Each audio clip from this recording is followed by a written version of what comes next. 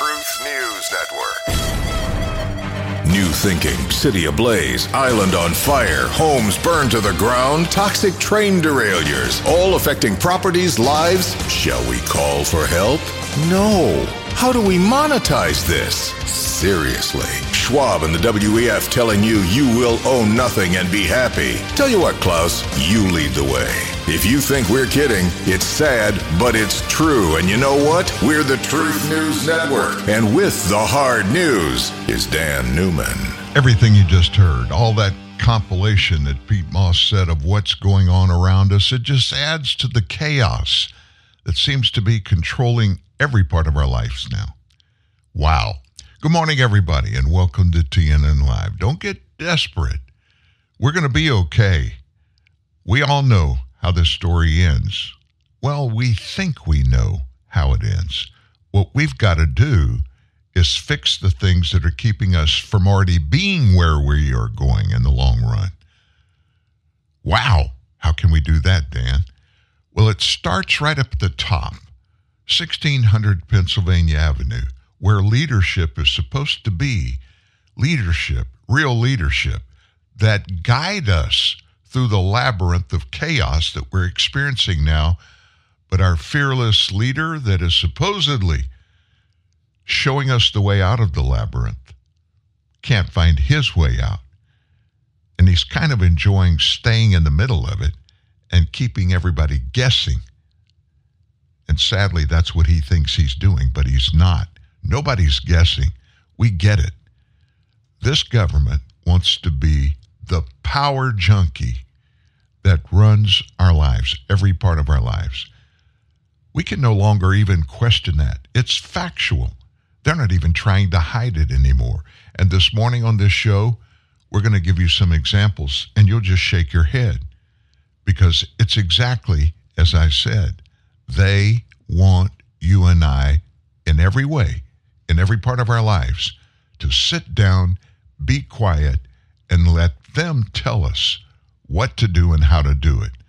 And certainly, freedom, that's just one of those things you heard about when you were younger. It doesn't exist any longer. And they're not even trying to hide that from us, that's what their goal is. I don't want to paint a bleak picture. We have hope. And our hope is, look at each other. We're the hope of this nation. It's not the political class.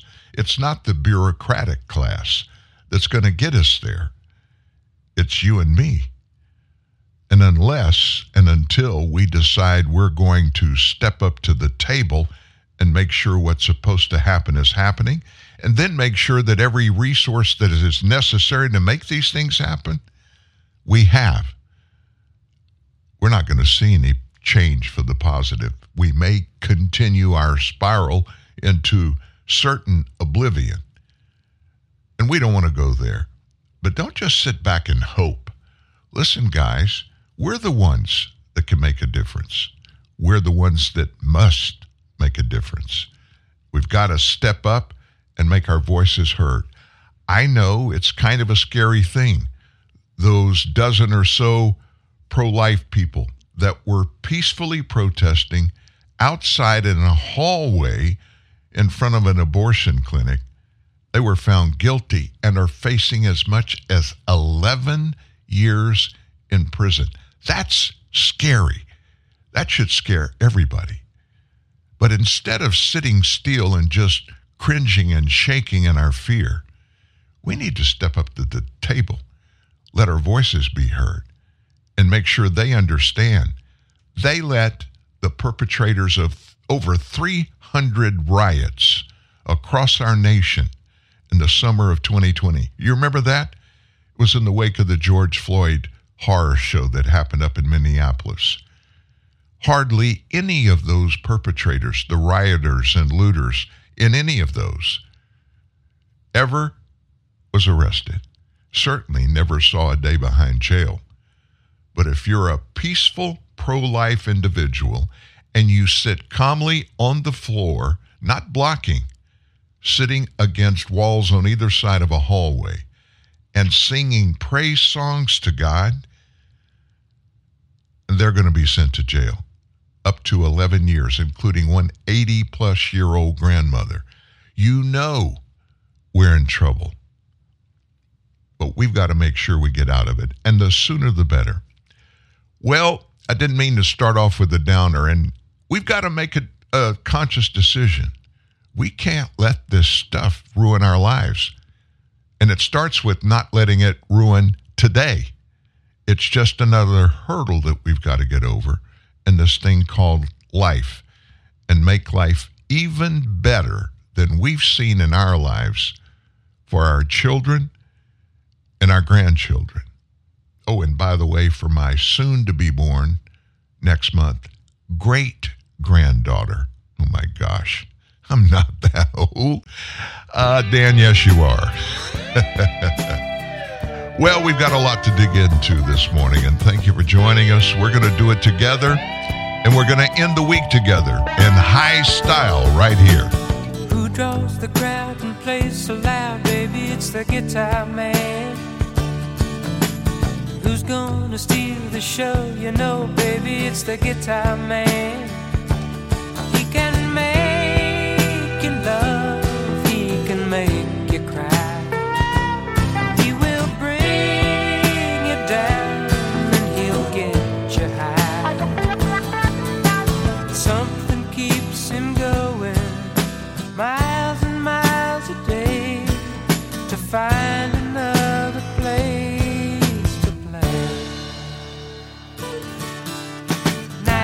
Night who treats you right, baby, it's the guitar man.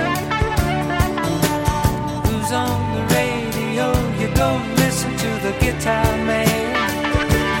Then he comes to town and you see his face, and you think you might like to take his place. Something keeps him drifting miles and miles away, searching for the songs to play. Then you listen to the music and you like to sing along. You want to get the meaning out of each and every song. Then you find yourself a message and some words to call your own and take them home.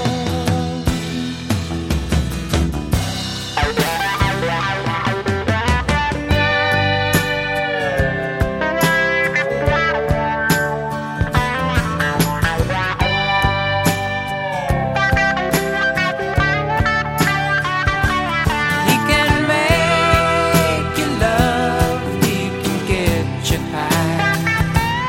He will bring you down and he'll make you cry. Something keeps him moving, but no one seems to know what it is that makes him go. Then the lights begin to flicker and the sound is getting dim. The voice begins to falter and the crowds are getting thin.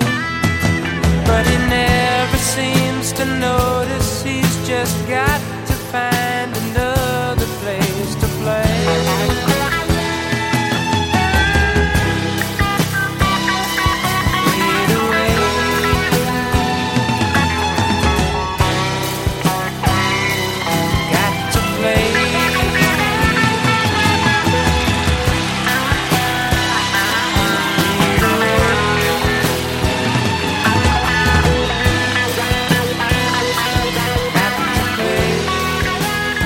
Lots of good memories in that song. Remember David Gates and Bread, Guitar Man? 1972. What were you doing in 1972 and where were you? Probably some of you, maybe many of you, weren't even breathing at that particular time. I was in college. Just went to college. Was a DJ for a local radio station in Ruston, Louisiana. KFRA was the first station I worked at in South Louisiana. KRUS in Ruston, Louisiana. Great memories back then. And having good memories, that's something we all should work for. I mean, pay a price. You want to look back on your life at some future point and say, you know what?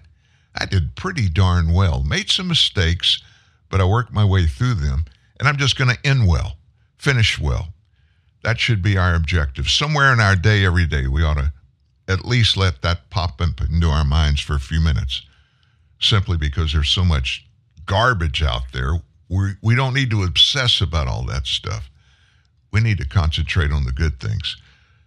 Just want to start the morning telling you a little bit of information, kind of sad stuff. The cousin of that Kansas City Chiefs fan, Clayton McGeeney, who was found frozen to death along with fellow fans Ricky Johnson, David Harrington, outside the home of watch party host Jordan Willis, said, "We all know what the toxicology report's going to reveal."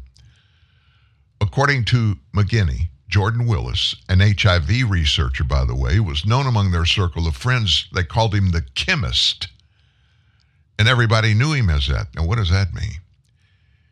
It was easy for them to go have fun, but he made one mistake, Caleb explained his friend. Jordan was the chemist. He's a scientist, right? He does what he needs to do. Now, to use my cousin, my best friend, as a guinea pig, he added?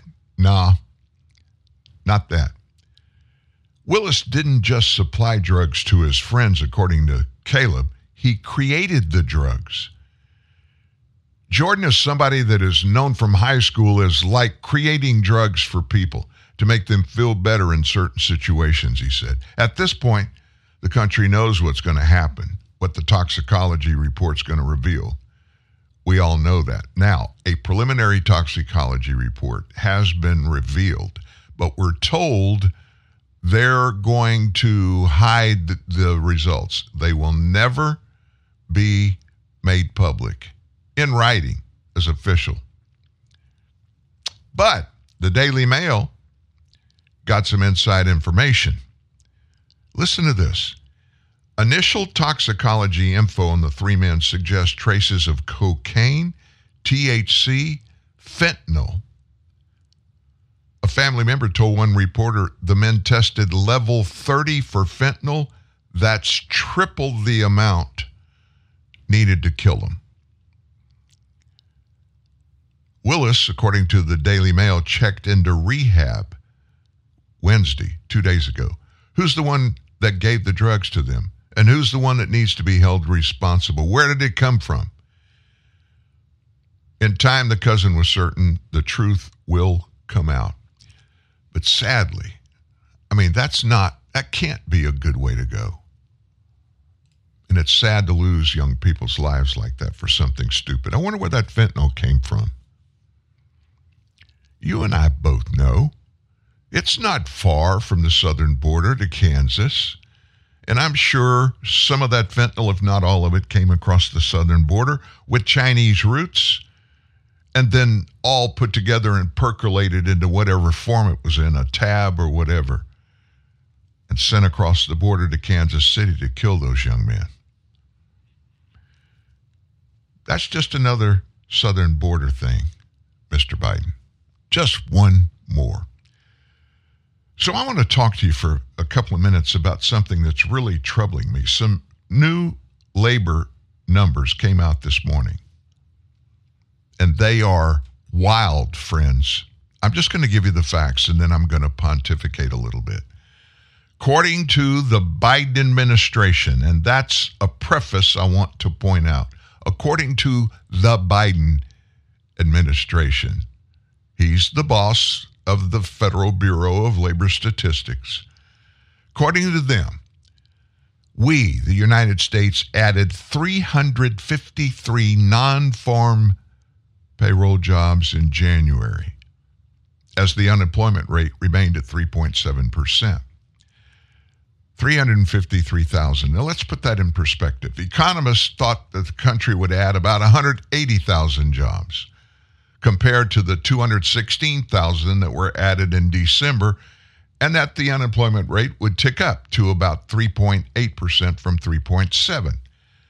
So despite the job gains, American employers cut 82,307 positions in January. That's a 136% jump from the previous month, and a wider trend of layoffs as factors like high inflation continue to hurt business conditions. Now, you take all of that and put it in context. 353,000 non-farm payroll jobs added in 1 month. 353,000. But yet, employers cut 83,000 positions. With an increased number of people unable to find new jobs after a separation, quit or fired, continuing unemployment insurance is rising too. Now, why would there be increasing unemployment insurance when all these jobs have been added? Something smells, and it smells really, really bad. Now, remember this, the number of jobs in the economy in March of 23 was adjusted down by 266,000. Now, why would they? That's a big number to take down after you've published all this information every month, right? Over 250,000. Oops, we made a boo-boo. We told you accidentally. We created 250,000 plus jobs, and we made a mistake.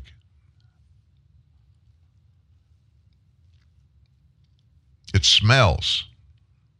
The number of jobs added in November was revised up by 9,000. The number added in December was revised up 117,000.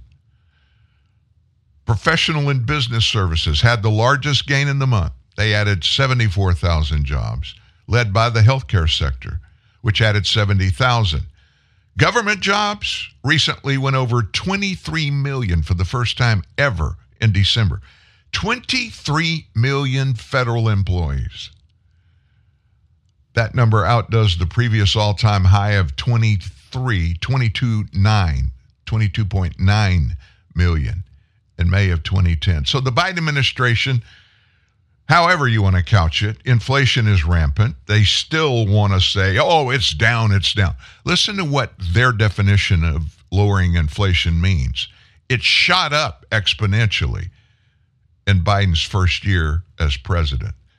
And so it has been trickling down, not from what it was when Biden became president, but what it was at the highest point in his presidency. Oh, it's down. It's still nowhere near what it was after Donald Trump left office. But if you listen to him, listen to them, they're busting their chest, bragging about what a great Bidenomics we have, and look what it's doing for every American. Seriously. So this morning, Sandra Smith, Fox News, she had a couple of compadres with her, and they weighed in on this stuff. Listen to what they had to say. Now, let me tell you this. Larry Kudlow and Sandra Smith are economists, both of them very good at it. And one would think Sandra Smith wasn't. She's an anchor, a gorgeous blonde anchor on Fox News during the day, non-economic stuff, but she is an economist. She actually ran track and was a really good track star at LSU in her college days. But they kind of put some of this in perspective for you. Sandra Smith, so you're texting me early in the morning with all kinds of bad news, I was kind of enjoying... Who else am I going to talk to about the economy? My mea culpa, I was wrong about the slowdown in the recession. So was the entire... I don't think you were wrong. ...forecasting fraternity. Well, the Fed, everyone was wrong. Okay, but you mentioned all these job layoffs. Tomorrow's the jobs number. Taylor's going to accurately predict the jobs number before we're finished. Okay. But it is interesting. You got my stock trading app out. The month of January alone, this is from Challenger Gray, total jobs lost, 82,307. Finance jobs lost, 23,000. Tech jobs lost, 15,000. Food-producing jobs lost. And in general, other surveys have shown the same thing. In fact, one survey shows in tech overall last year lost 260,000 jobs. Now, I say it, and I think the spirit you sent it to me, unemployment remains low, and most of these monthly job gains are pretty good. So what's up with these layoffs? Why don't they Well, how else do you up? fix inflation, right? This is the Fed's goal, right? You have to see a drag on the economy before prices can come down. My guess is that the Federal Reserve is looking more closely at that than inflation. If the labor market takes a significant hit, we could see a significant downturn in the American economy.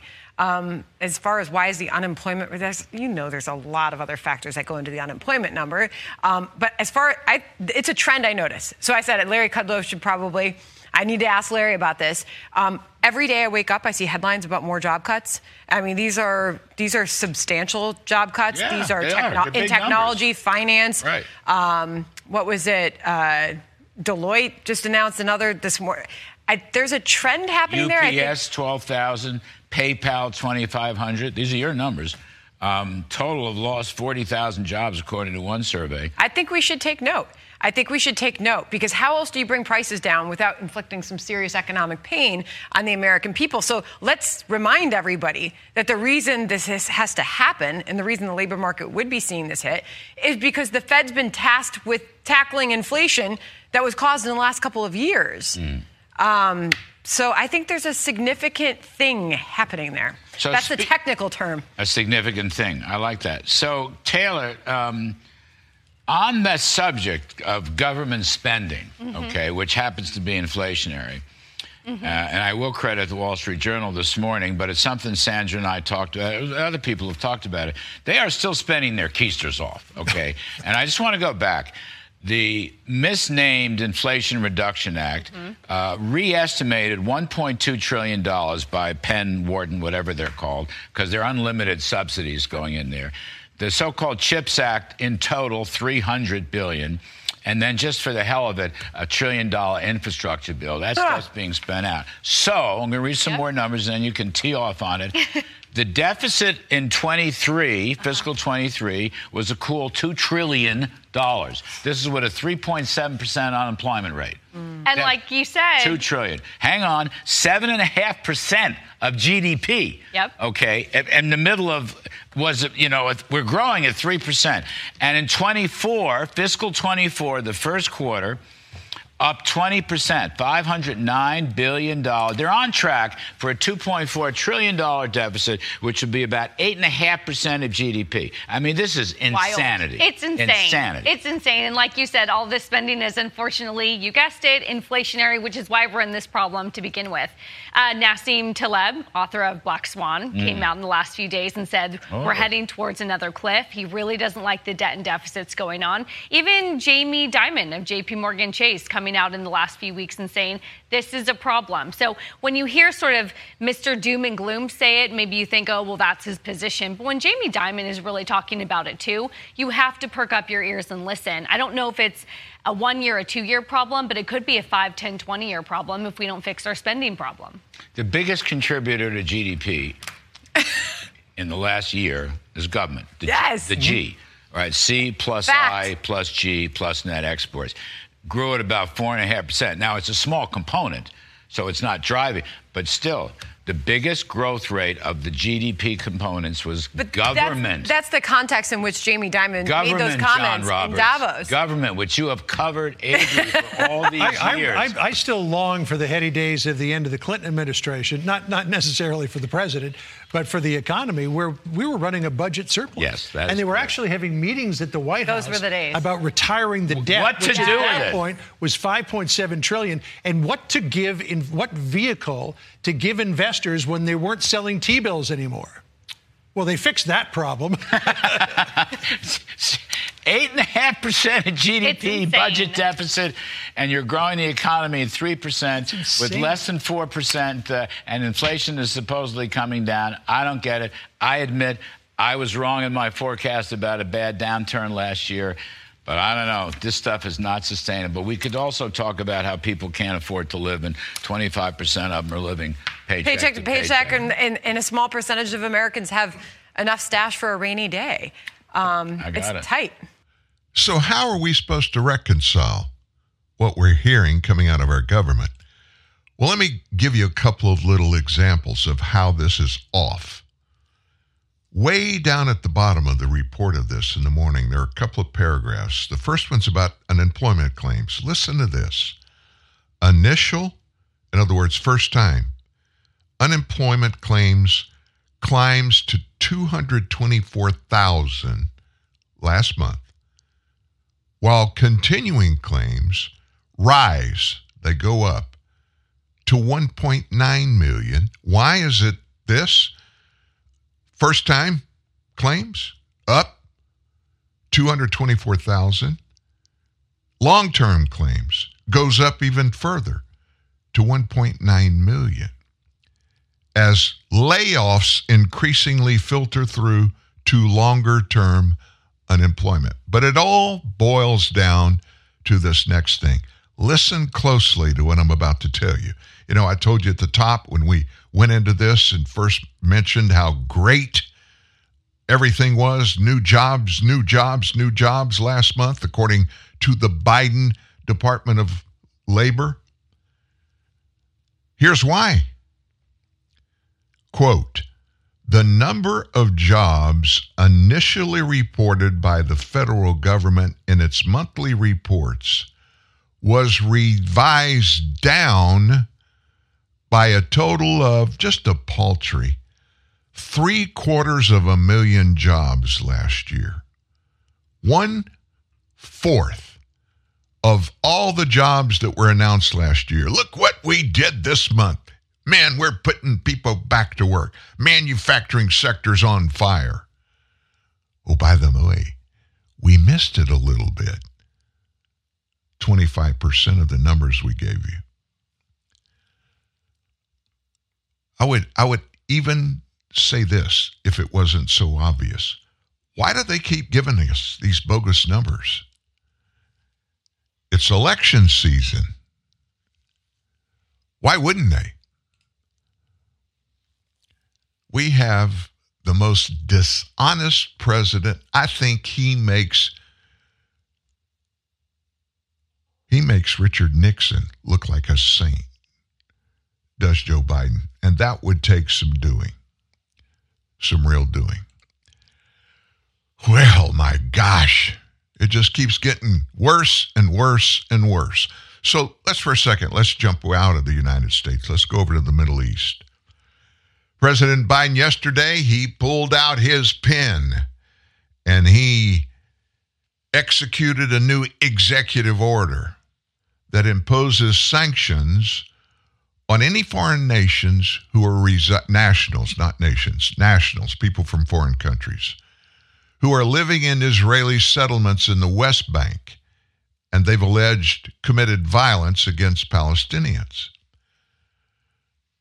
Democrats in the U.S. have been broadly critical of the Israeli government. We all know that. And now it looks like our president has joined that rank of people. They don't like Prime Minister Benjamin Netanyahu for supporting the construction of settlements in the West Bank, which was deemed illegal under international law by the United Nations Security Council way back in 1979. So let me ask you this. What power, what authority does the United Nations have over sovereign countries? They like to make everybody think that they do, and so they put out stuff like this. It was deemed illegal. They don't have that authority in any country on the planet, the United Nations.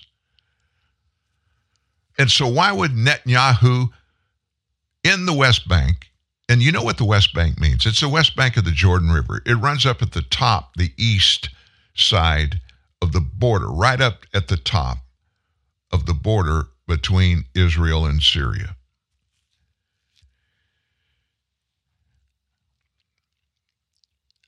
You know where Israel got its borders from? After World War II, the UK, England, Britain, they gave all of that land. They owned it for generations, did the Brits. They gave it to the Israeli people. It was deeded to the Israeli people. And just that one little sliver, they call it the West Bank, and it's because it's the West Bank of the Jordan River. Nobody wants to go back and follow the process. They just don't. So what does his executive order do? It imposes a broad swath of sanctions on anybody who resides in such a settlement in the West Bank and has committed violence against Palestinians resisting their presence by seizing their U.S.-based property and banning them from entry into the country. That phrase caught my eye. By seizing their U.S.-based property. Biden is seizing anybody that lives in the West Bank. Anybody that is Israeli. He is seizing those people's U.S.-based property and banning them from coming to the U.S. Here's the quote. High levels of extremist settler violence, forced displacement of people in villages, property destruction has reached intolerable levels and constitutes a serious threat to the peace, security, and stability of the West Bank and Gaza, Israel, and the broader Middle East region. That's in his executive order. These actions undermine the foreign policy objectives of the United States, including the viability of a two-state solution. Once again, there is no such thing, a two-state solution. Israel owns the land. Now, you can object, you can try to go to war to Israel to take the West Bank away from them, but according to the deed, which probably would be questionable in any court in the land, it would have to go all the way back to the roots of that particular plot of land. And where do you go to find that, you know? This executive order restricts people who reside in the settlements and have committed one of four acts.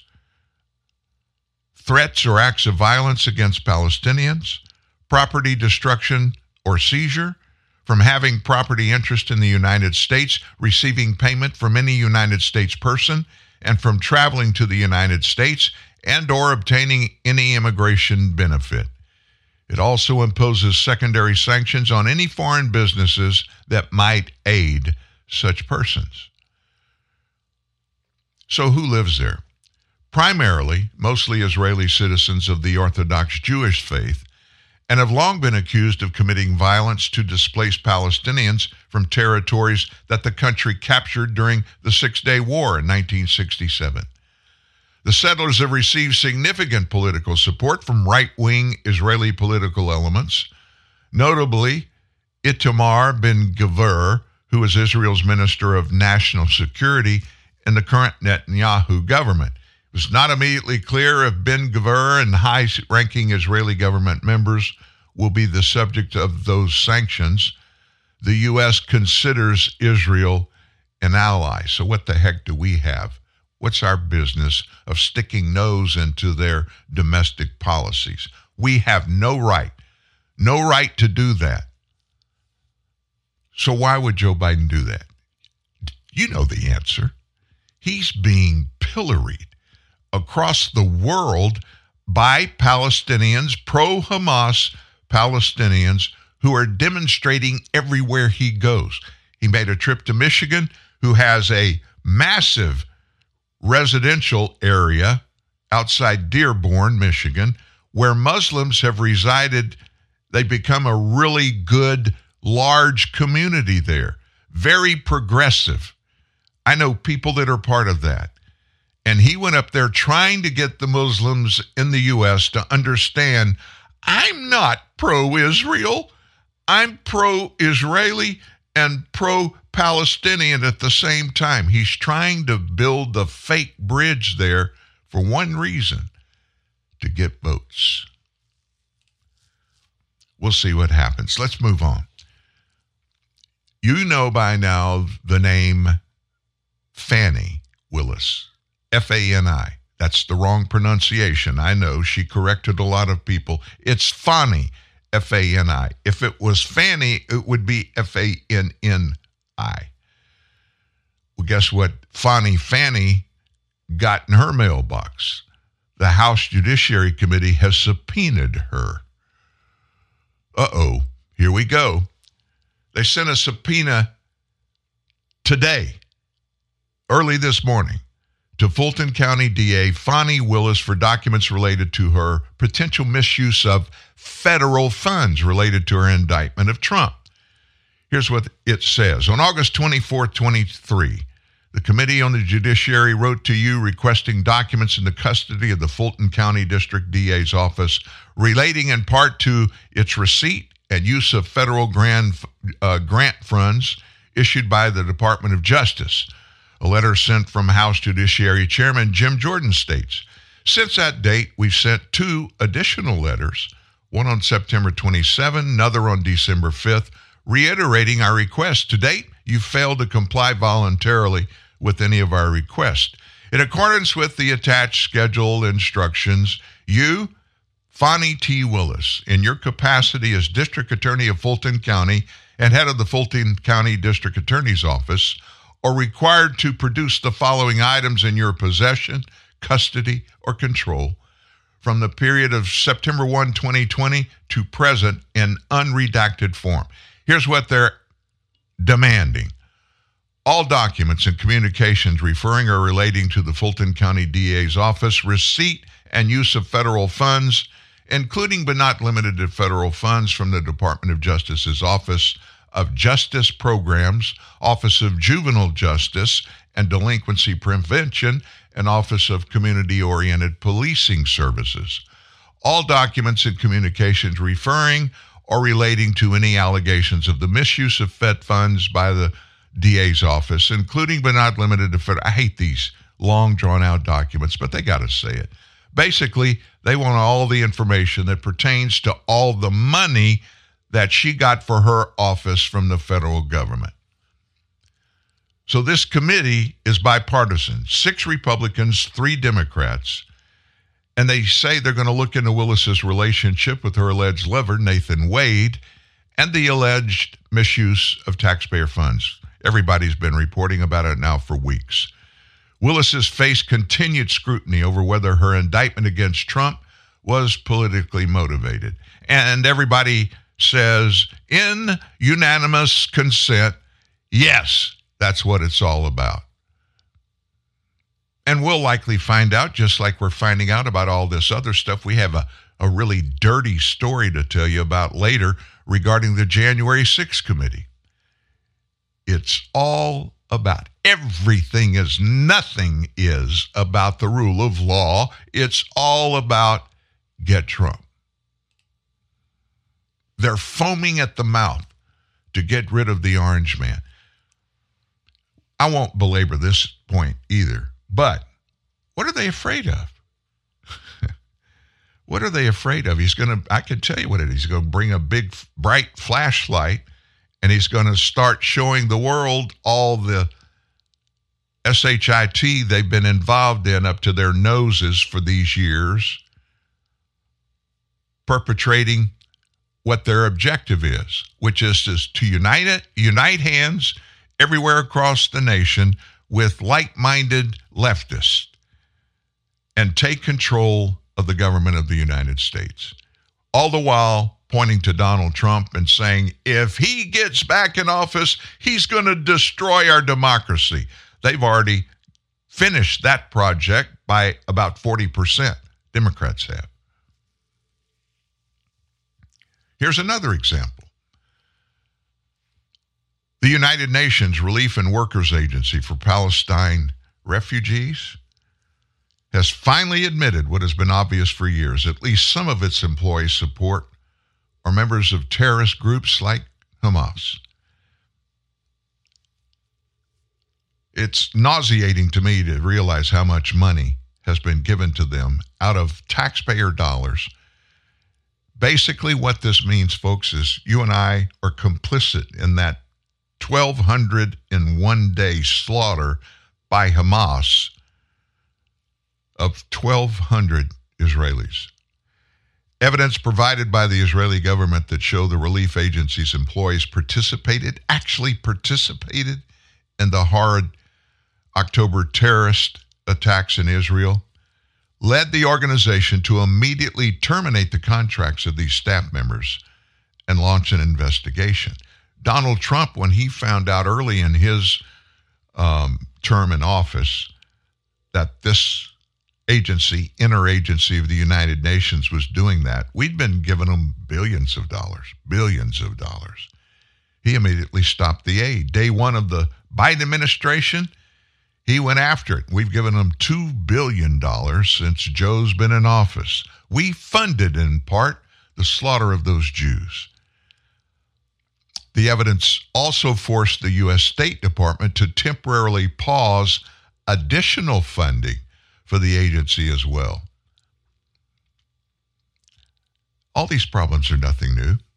The Relief and Works Agency for Palestine Refugees, they have a history of employing individuals affiliated with Hamas over and over.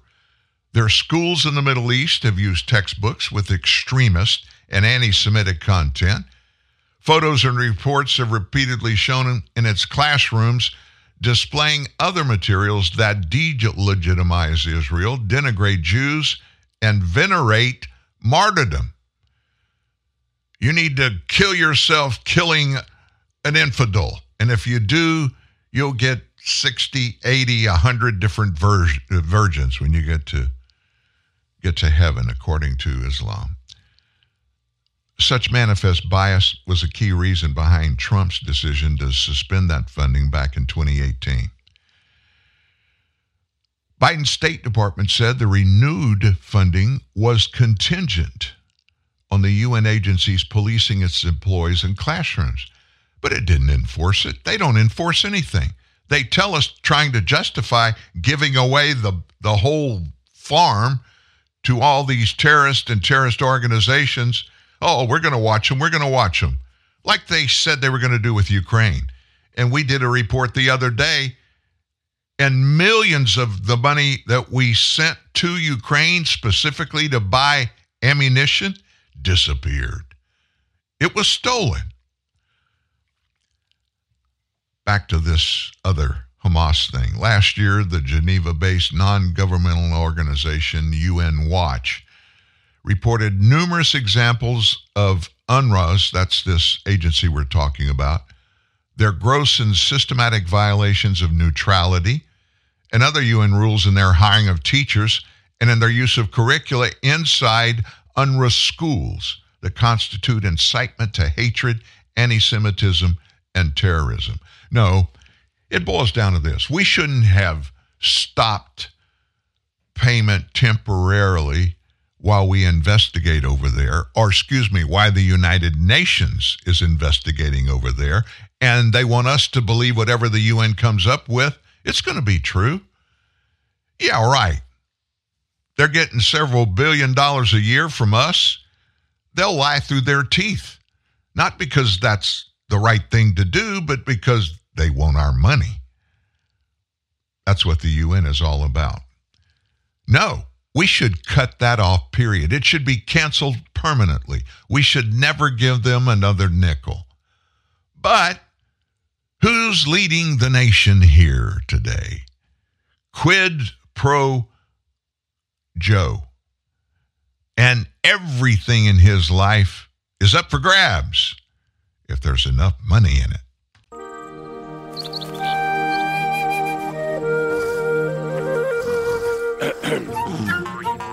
Off to, gang, and showtime. Do you know this guy? I'm not gonna cry, am I? Only if you don't believe in the power of friendship. Really? You guys are good. Movies right when you want them.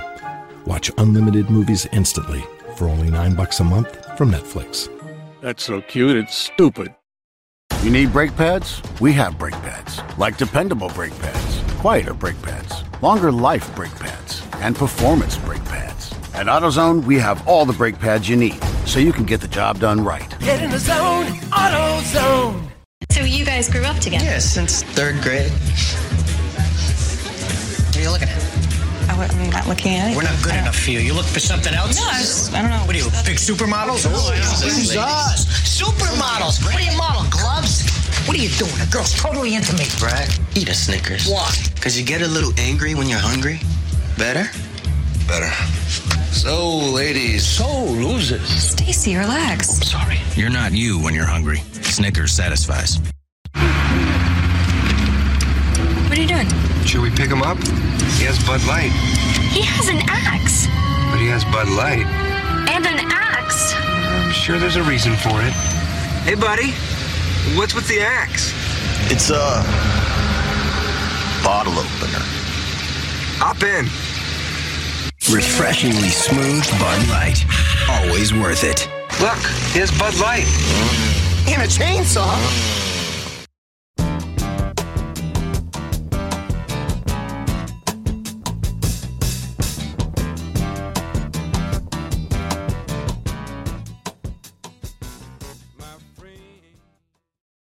You know, we seldom talk about Tucker Carlson here. He's probably one of the most enlightened people in the news media regarding understanding things and being able to dig in and come up with answers for the why questions we always end up asking. We're going to listen to just a little segment of his show yesterday. It's very, very good in just a second, but I want to first tell you about what has happened and what is out there on the line now for Joe Biden, not Hunter, for Joe. So they're looking into finding things out along the lines of a possible impeachment of former Vice President Joe Biden for things that he did when he was still VP, and some things that have carried over even into his presidential administration.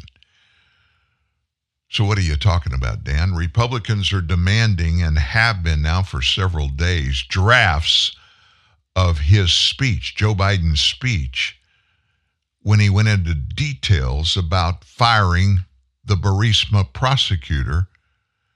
We talked about this a little bit yesterday. So what are they interested in? Well, they want the original drafts of the speech, because Biden bragged in 2018 about successfully pushing that prosecutor Victor Shokin's removal. And that was a condition that he set up, not the U.S. government under Barack Obama, but Joe. He pulled this out of his pocket on his own.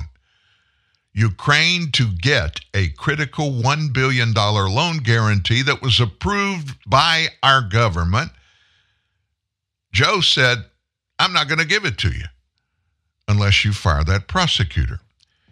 House Oversight Committee Chair James Comer requested that original draft of his speech, that speech, more than 5 months ago. But the White House refused to let NARA release those to Congress. During the Obama administration, Joe was the designated foreign policy point person. He was the bag man, so to speak, for Barack in Ukraine.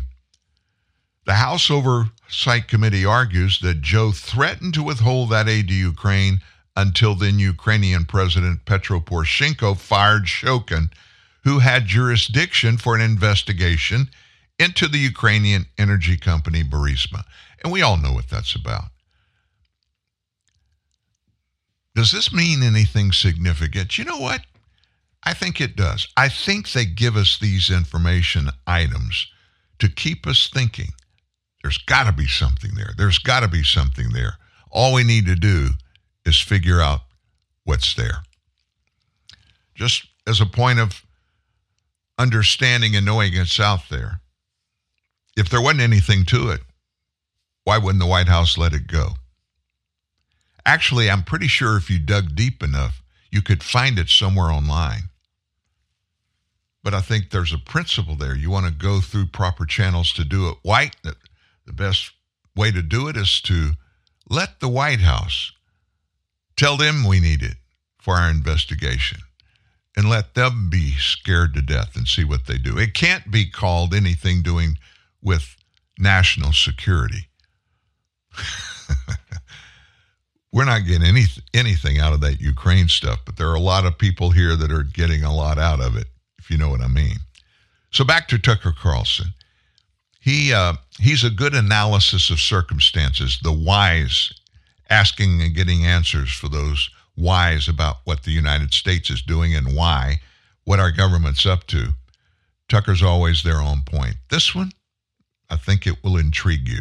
Good evening and welcome to Tucker Carlson. Tonight we're coming to you all week from Brazil. You may not have noticed, we didn't actually, but Brazil is the last significant country in the Western Hemisphere that has a pro-American government. And in a lot of ways, Brazil isn't that different from the United States. And it's an enormous place, bigger landmass than the continental U.S., huge population, beautiful, rich natural resources, and suddenly, like the United States, over the last 15 years, Brazil has found itself dangerously dependent on China.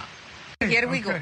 So what exactly are the Chinese government's aims here in Brazil? And why isn't the Biden administration doing anything to stop the Chinese military from establishing a threatening new beachhead in our hemisphere? They seem to be abetting it. What is that exactly? We're investigating all of it for a brand new documentary that we're making now. We'll have it for you soon. But one of the reasons that so few people in the United States noticed that China is colonizing formerly independent countries so close to our shores is that we have, as they used to say, problems of our own here in the United States. The American economy, primarily, which is in real trouble right now. And it's not something we can fix with a cleverly crafted bailout, as we've done before. The problem here isn't that a few reckless quants on Wall Street did crazy things with credit default swaps. The problem feels deeper than that. It feels systemic. And you see it in what you buy. Everything. The prices of everything are shooting beyond reach for a lot of people in the United States. That would include energy, food, durable goods, housing, education, credit. All of it is a lot more expensive than it was just recently. Why? Why has median rent in Manhattan jumped by 25% in a single year? Why has your grocery bill gone up by hundreds of dollars a month? Why can't you afford to fill your car anymore? Those are fair questions. It's not like we've run out of the commodities we need. The United States has a lot of them. It's a continental country. It stretches from the Atlantic to the Pacific. So we've got plenty of room for housing. We've got more than enough oil and gas within our own borders to be completely energy independent with some left over. We've got more fertile farmland than any country on the planet. Food should be cheap.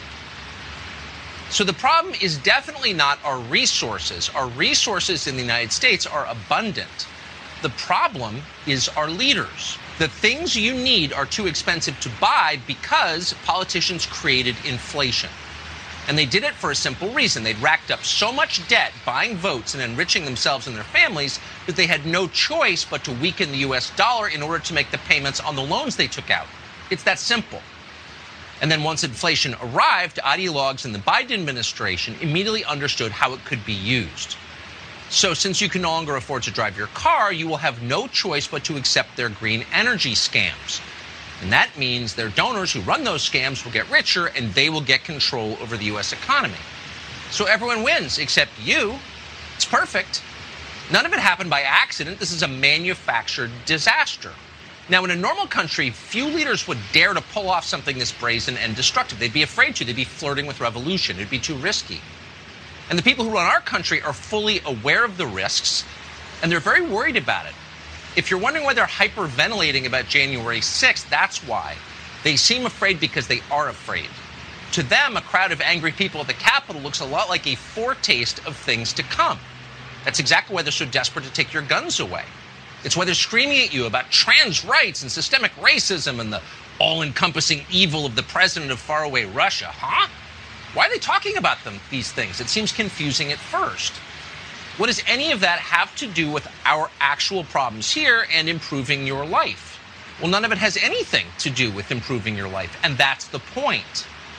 They're hoping that if they keep screaming at you, you'll be too bewildered and too off balance to notice what is happening to the country around you, much less able to fight back against it. And just to make sure you're too bewildered to act, as they scream, they shift the blame from themselves to you. So they're now pronouncing you guilty for the crimes that they committed. You've watched this happen with the economy. First, they told you that inflation wasn't real. You're imagining that. But you weren't. So then they explained that actually inflation is happening, but it's a good thing because you deserve it. You deserve to pay more for the things you buy. Why? Because your expectations were way too high. You pampered first world Karen. You expected to eat meat for dinner. and take an annual vacation on commercial airliners that departed on time. What were you thinking? You expected to fill your tank or buy a sheet of plywood for less than $75. You expected to be able to send your children to the public schools you pay for with the expectation they might learn something. You thought you could load your car in the Safeway parking lot with groceries you could afford without being shot to death by armed robbers. You imagined you could live in a country that resembled the place you grew up in, where people spoke English and didn't throw trash out the window or smoke fentanyl on the sidewalk. But it turns out, Mr. and Mrs. America, you expected too much, and that's your fault. In Nigeria, all of this is normal. So stop whining and eat your bugs. Bloomberg News actually wrote a column on this. Their recommendation was, if you want to save money, let your dog die. Seriously. They really said that, and they meant it too. But apparently you didn't get the message. You love your dog.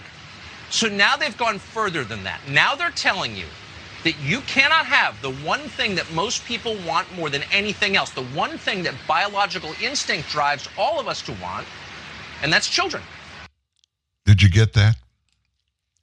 Two things in there I wanted to point out to you. Number one,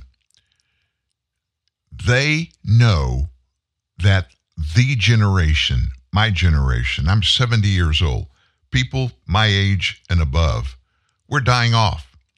And it's just a matter of a few years, and we'll all be gone. So what does that mean? What goes with us? The knowledge of when life was way better in the United States. And then our kids, my kids are in their 40s right now. All three of them.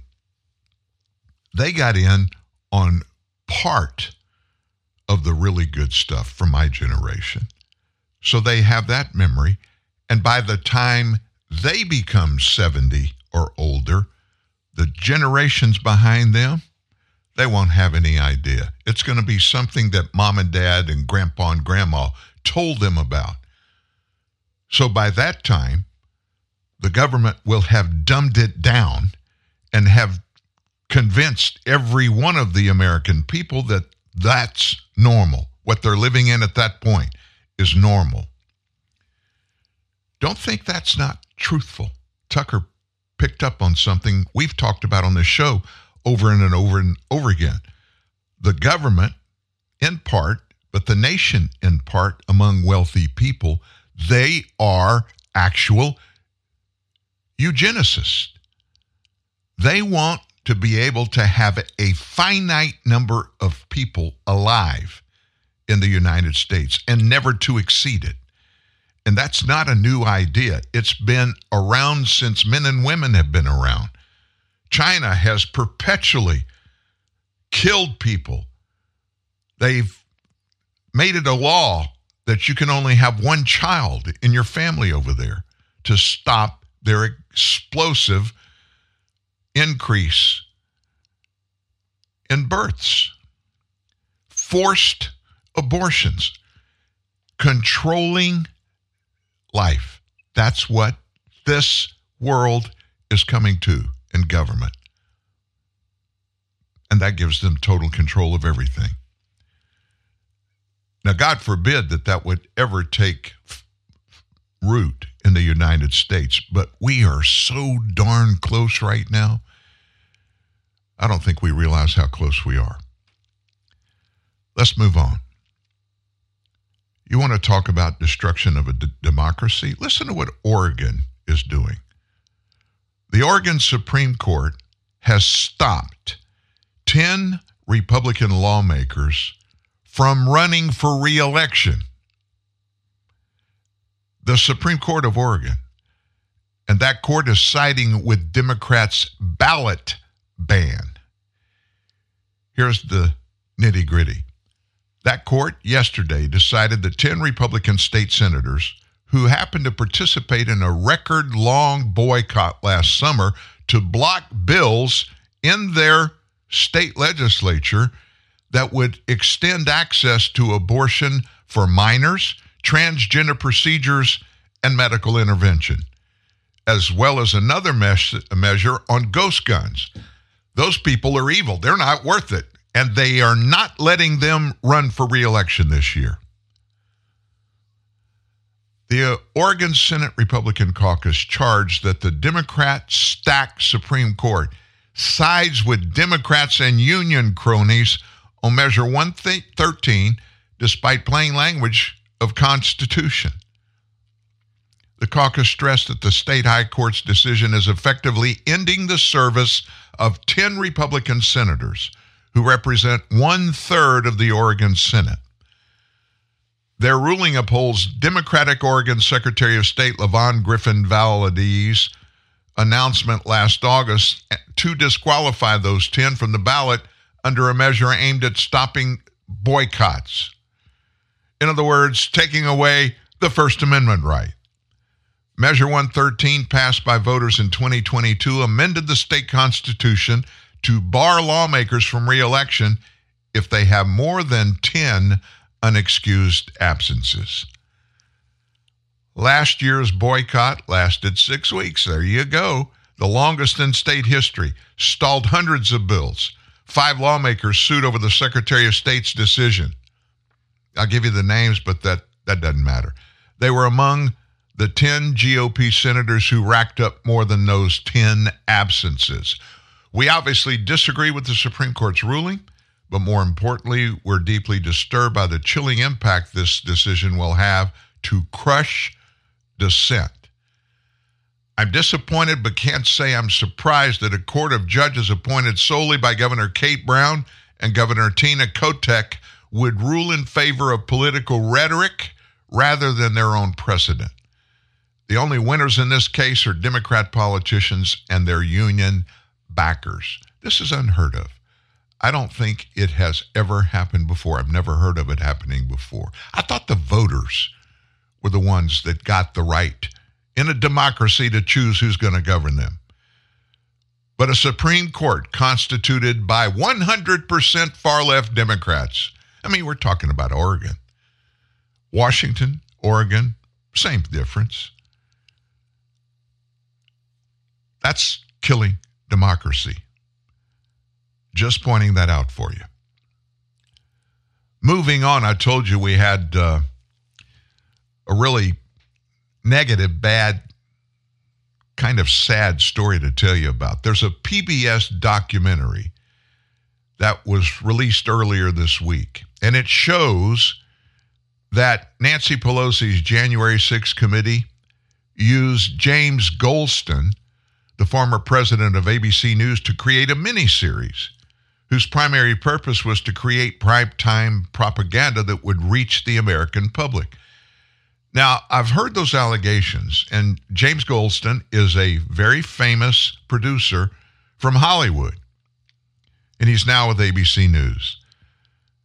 The committee was just blasted by critics as being a show trial because Nancy Pelosi rejected the nominees of the minority party. For the first time in American history, by the way. Always when there is a majority leader in any committee, it's normal to allow the minority to have representatives proportionately on any committee as the split between the majority percentages and the minority's percentages. Nancy said, nope. Every single member of the committee opposed Donald Trump. Every single one. Testimony was initially held behind closed doors, away from the people, meaning witnesses were denied due process since the other side of the argument was never represented. There was no cross-examination of any witness, nor any contrary evidence ever brought up. In other words, these hand-picked witnesses that were coached at what to say, they couldn't be cross-examined by the other side. The other side happened to be Liz Cheney and what's his name, the Hollywood hit or thinks he was from Ohio. Neither one of them were in office. They went to the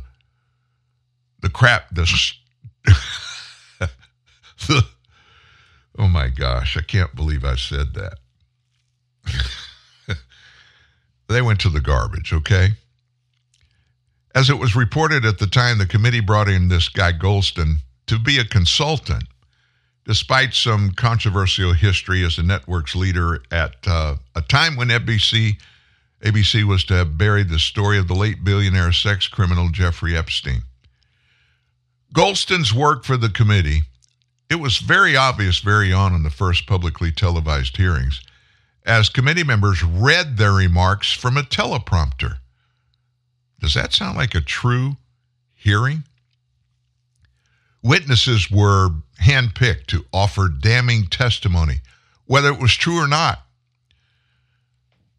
This documentary, PBS of all places, I can't imagine them even wanting to do this and be confronted with facts because they're in the tank far left and have been forever. Their documentary shows Goldston's involvement as part of an effort to organize the trove of material the committee got together. Ironically, the committee destroyed much of that evidence. You know the story. We found out about it, and it's out there, and it's still being tried to recover by Republicans, making all of the testimony impossible to verify. And by the way, compromising Donald Trump's rights. But that doesn't matter, right?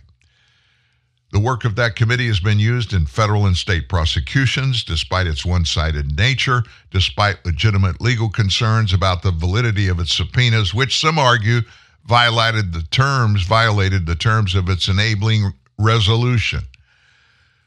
So it's just really nerve-wracking for me as after all of this stuff happened, everything that was related to January 6th, that was crammed down the Americans' throats.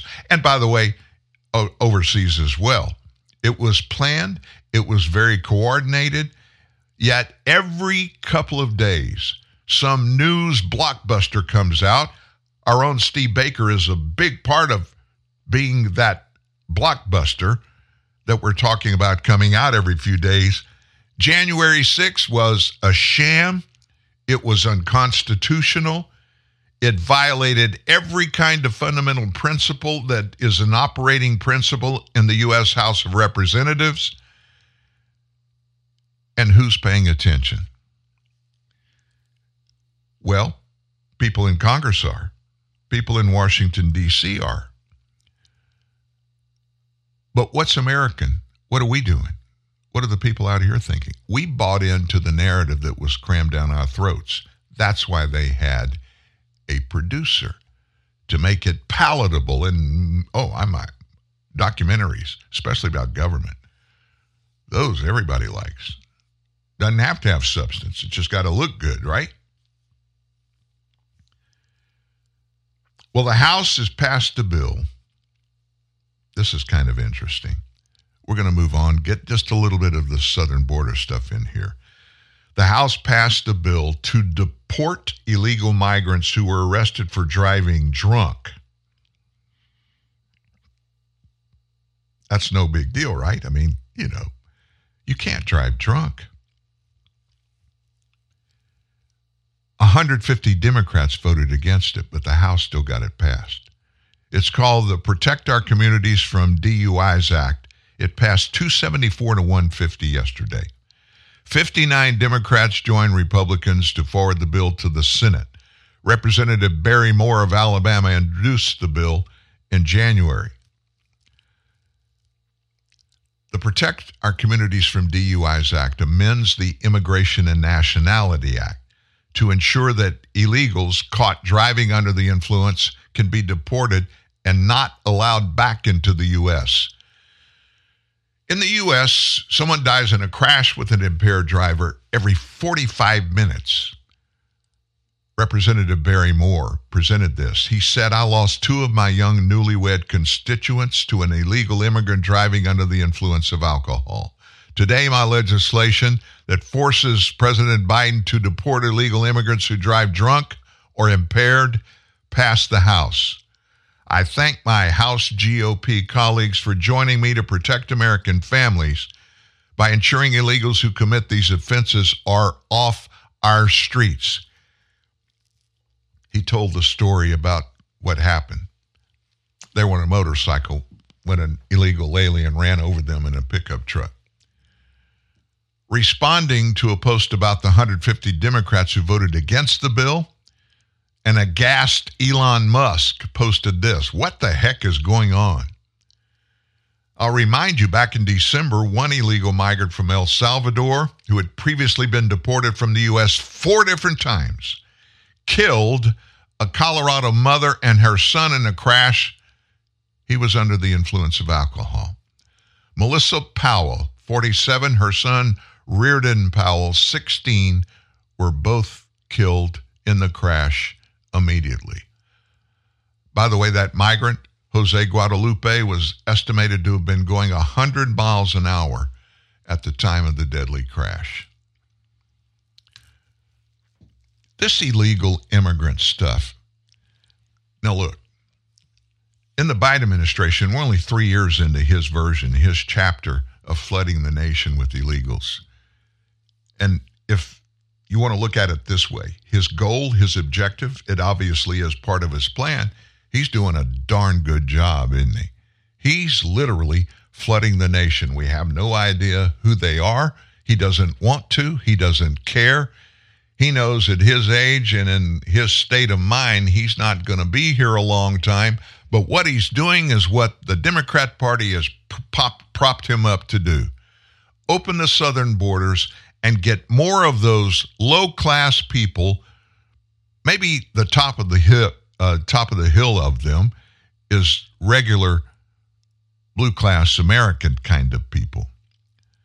But it goes downhill from there. Trying to get them in here to create a permanent Democrat Party voting class. The Democrat Party is losing membership and has been for years. And they're desperate because if they lose that, they lose their power over government, and they're going the other way with it. They want to amass more and more and more support for their cause, which is to have a permanent ruling class here. So you had some people that have been weighing in on this, especially after those thugs in New York City beat and tortured pretty much those 2 New York City cops. Young guys, cocky as could be. You've seen some of the footage. You know who I'm talking about. Judge Janine was especially tough about this. Look, these illegals came here illegally. They were not invited here. And they don't belong in Rikers. They belong back in Venezuela, if indeed they are Venezuelans. Okay? They need to be deported immediately because we don't want people like that in our country. We don't want people like that who literally take down the establishment, law and order, who violently attack a police officer, get him to the ground and kick him in the face, kick him in the head, and then they join each other. And you know, the amazing thing is these people want asylum. I don't believe they're entitled to asylum. They say they come here because they'll be persecuted in their own country. Chances are they deserve to be persecuted in their own country because I'm going to make a bet that this isn't the first time they've tried to take down a police officer or someone in authority. And yet they're going to want us to give them asylum from their country. So now the cries are out there. We need to deport those guys. It's apparent that several of them came from Venezuela. Maybe all of them did. They kind of act like they're running in a gang, like they've been together for a while. And so Pam Bondi, Attorney General down in Florida, she got on top of this topic and she just went crazy. These people don't deserve to be here. The illegals just being here is bad enough, but when you have all of the criminality they're bringing with them, we just need to do something to stop that. We've got to have laws that are being enforced, and we need to go back to enforcing our immigration laws. None of this would be happening if those people weren't here. And somebody she was talking to said, well, we just need to send these kids back to Venezuela where they came from. But here's what nobody's even realizing or thinking about. Venezuela doesn't want them back. In fact, it's been proven Nicolas Maduro, their president there, he went to jails and took a bunch of these unwanted people, they're unwanted in Venezuela, and paid for them to get to the southern border of our country and get them in here. They don't want those kids to come back or any of these. They're taking criminals and sending them to us. Now, what good is that going to do the United States of America? I'm not going to belabor the southern border stuff anymore today. We hear it day in and day out. And it doesn't matter. The Biden administration is not going to do anything about it. Nothing. They like it.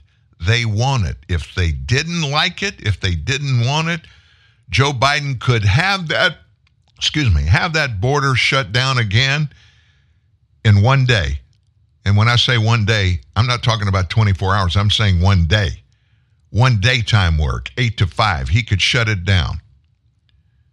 That would be according to the rule of law. Novel and new idea for Joe, right? But they want it. No matter what you hear them say, they want it.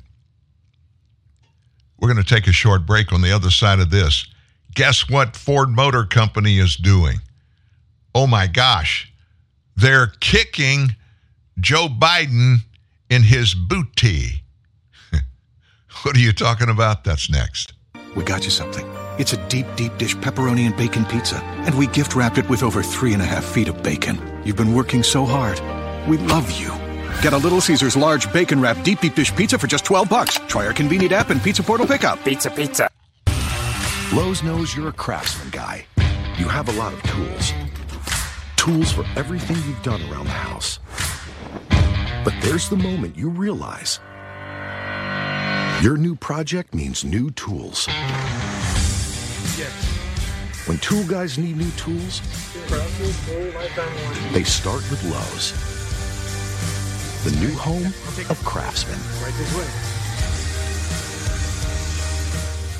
Wendy's famous 4 for $4 is heating up with the new spicy crispy chicken sandwich. The queen of spice is delivering that spicy chicken you love with lettuce and mayo between 2 deliciously soft buns. And yes, in classic 4 for $4 fashion, you can get all that spicy goodness with spicy or crispy nuggets, fries, and a drink to cool off, all for just $4. Is it getting hot in here? Or did Wendy's just deliver the hottest deal in fast food? We got you. Offer includes 4-piece nuggets, junior fry, value drink. Price of participation may vary. How hard is it to unlock your car? Not hard. How hard is it to shut your car door? Not hard. How hard is it to start your car? Not hard. How hard is it to put your seatbelt on? People are still dying in car accidents because they were not wearing a seatbelt, which is stupid because it's not that hard. Smarten up, buckle up. Think road safety. A message from the government of South Australia. My pappy said, son, you're going to drive me to drinking if you don't stop driving that hot rod Lincoln.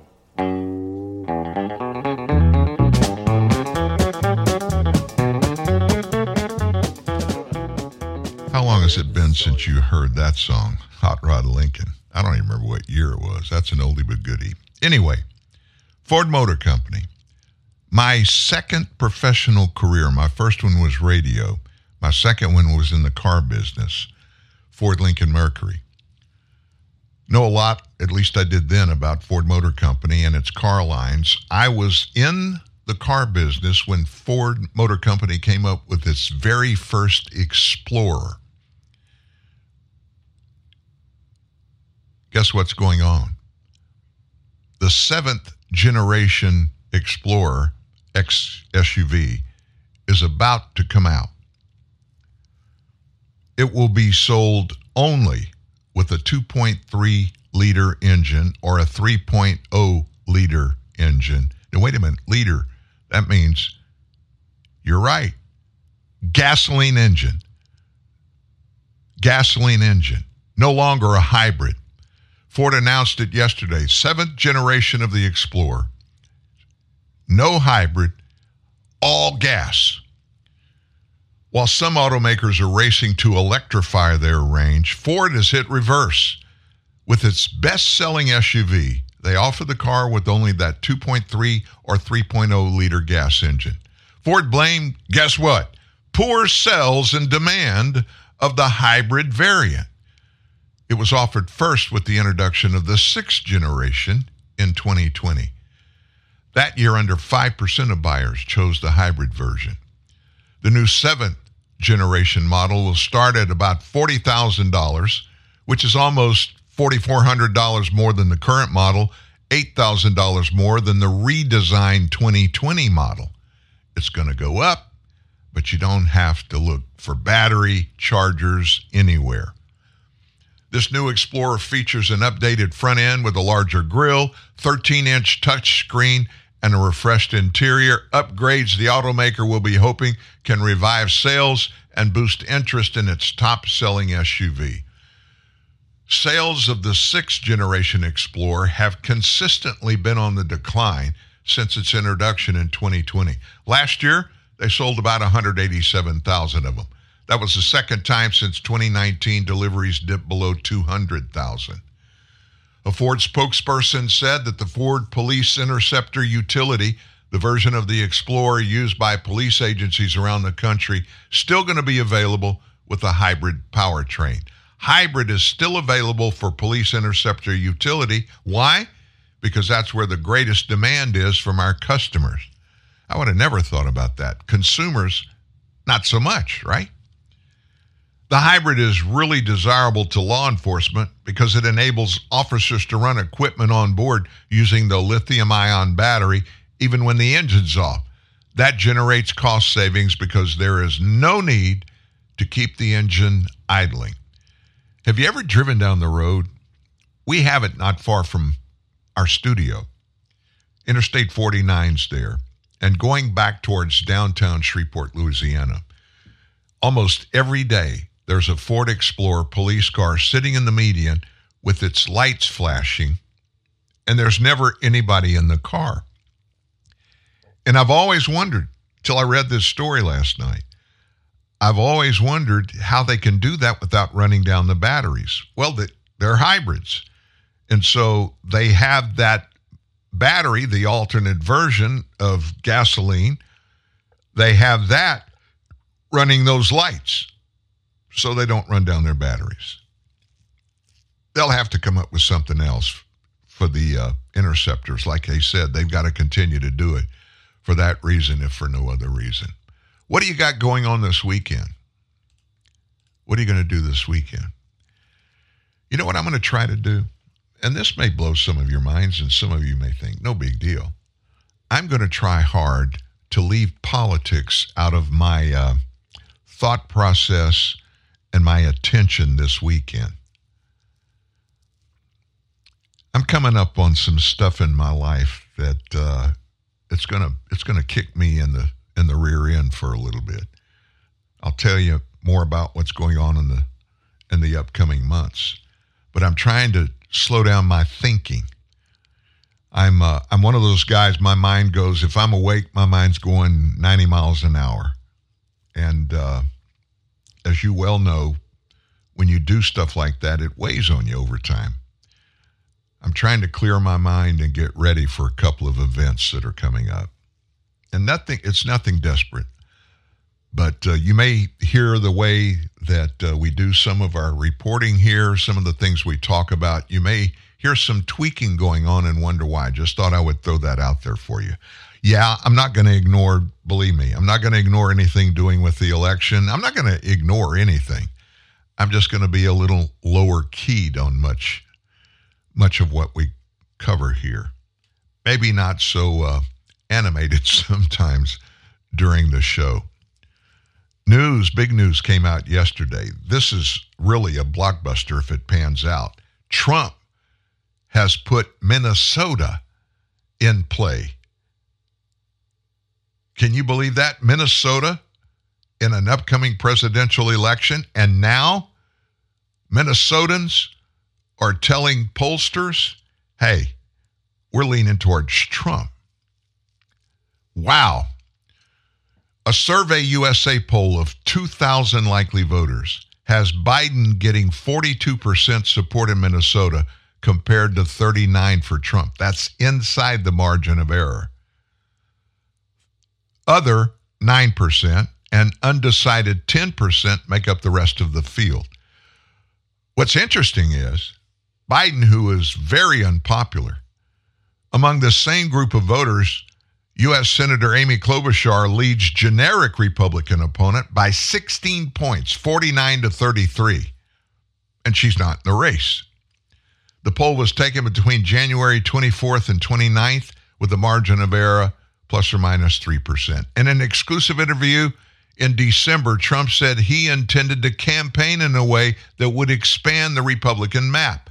One of the other things I'm going to do, he said, and I may be foolish in doing it, is I'm going to make a heavy play for New York, New Jersey, heavy play for Virginia, heavy play for New Mexico, and a heavy play for a state that hasn't been won in years, Minnesota. No Republican presidential candidate has won Minnesota since then President Richard Nixon humiliated Democrat George McGovern in 1972.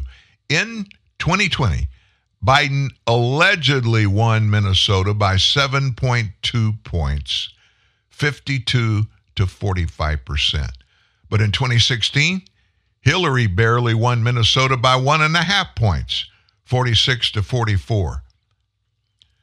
What does that mean? Well, there's no question that with the right message, the right timing, Minnesota is in play. Since 2020, things have only gotten worse there, especially in the blue states like Minnesota. Twin cities of Minneapolis, St. Paul are dealing with urban blight unseen since the 70s. That's all a direct result of failed Democrat policies. The internals inside the Survey USA poll, they're intriguing. Listen closely to these. In the 18 to 34-year-olds, Trump leads Joe by 7 points, 43 to 36%. Biden does lead in the 35 to 49 age bracket by 10 and smokes Trump with those over 65 by 14. Now, this is not the first poll showing Trump doing well with younger voters. My guess is when the future belongs to you and you see Joe deliberately destroying that future with his gender insanity, invasion of illegal aliens, soul-crushing housing, food, and energy costs, Trump's mean tweets don't look so mean. You know what I mean?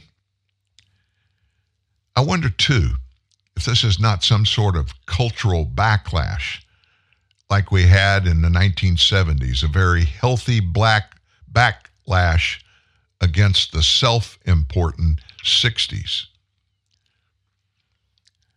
We're going to keep our eyes on this stuff. I don't like to get into the nitty-gritty, the down low when you talk about polls. You got to remember this. If you're an average American and your phone rings and it's a polling agency to come there, one of the first things I do is try to find out which side they're on and what they're looking for out of me. Some people do that purposely and they just give them what they want. Whether that's what these people on the phone think or not, they're going to tell the pollsters, oh, yeah, I think this, I think that. So we haven't talked in several days about Nikki Haley. Done that on purpose. I'm not a Nikki fan. I've never been a Nikki fan. I think she's very wishy-washy, has been in her career. And it looks like the people of South Carolina, where she paints herself to be such a hero, and she was a good governor. She served 2 terms there and got a lot of good things done in South Carolina. But in her second term, she started looking out beyond the borders of her state, thinking about bigger, better things on the outside, and she kind of softened her commitment to conservatism. And one of her latest and most probably main argument against Trump, it doesn't even hold any water. So she continues to make the argument that former President Trump can't beat Biden in a general election. And now, as you just heard in other polling says exactly opposite of what Nikki Haley's saying. In a Tuesday interview with Salem Radio Network's Hugh Hewitt, Haley repeated her often used argument that she'd be able to beat Biden in the general election by a large margin while the former president would struggle to win. But Trump has already beaten Biden in over 100 polls this cycle, has a larger lead over the president in the Real Clear Politics average than Nikki does. You can't make an argument about the electability against the guys who's already won this thing that you're contesting. That's from Mike McKenna, Republican consultant and president of MWR Strategies. He has to be presumed to be electable because he's already been elected to the job once, right? And there's no survey data that indicates Haley is any more electable than is Donald Trump. And in fact, all the survey data suggest he's probably more electable than she is. Trump currently has a 3.9-point lead over Biden in the RCP average compared to the former ambassador's 1.2 points.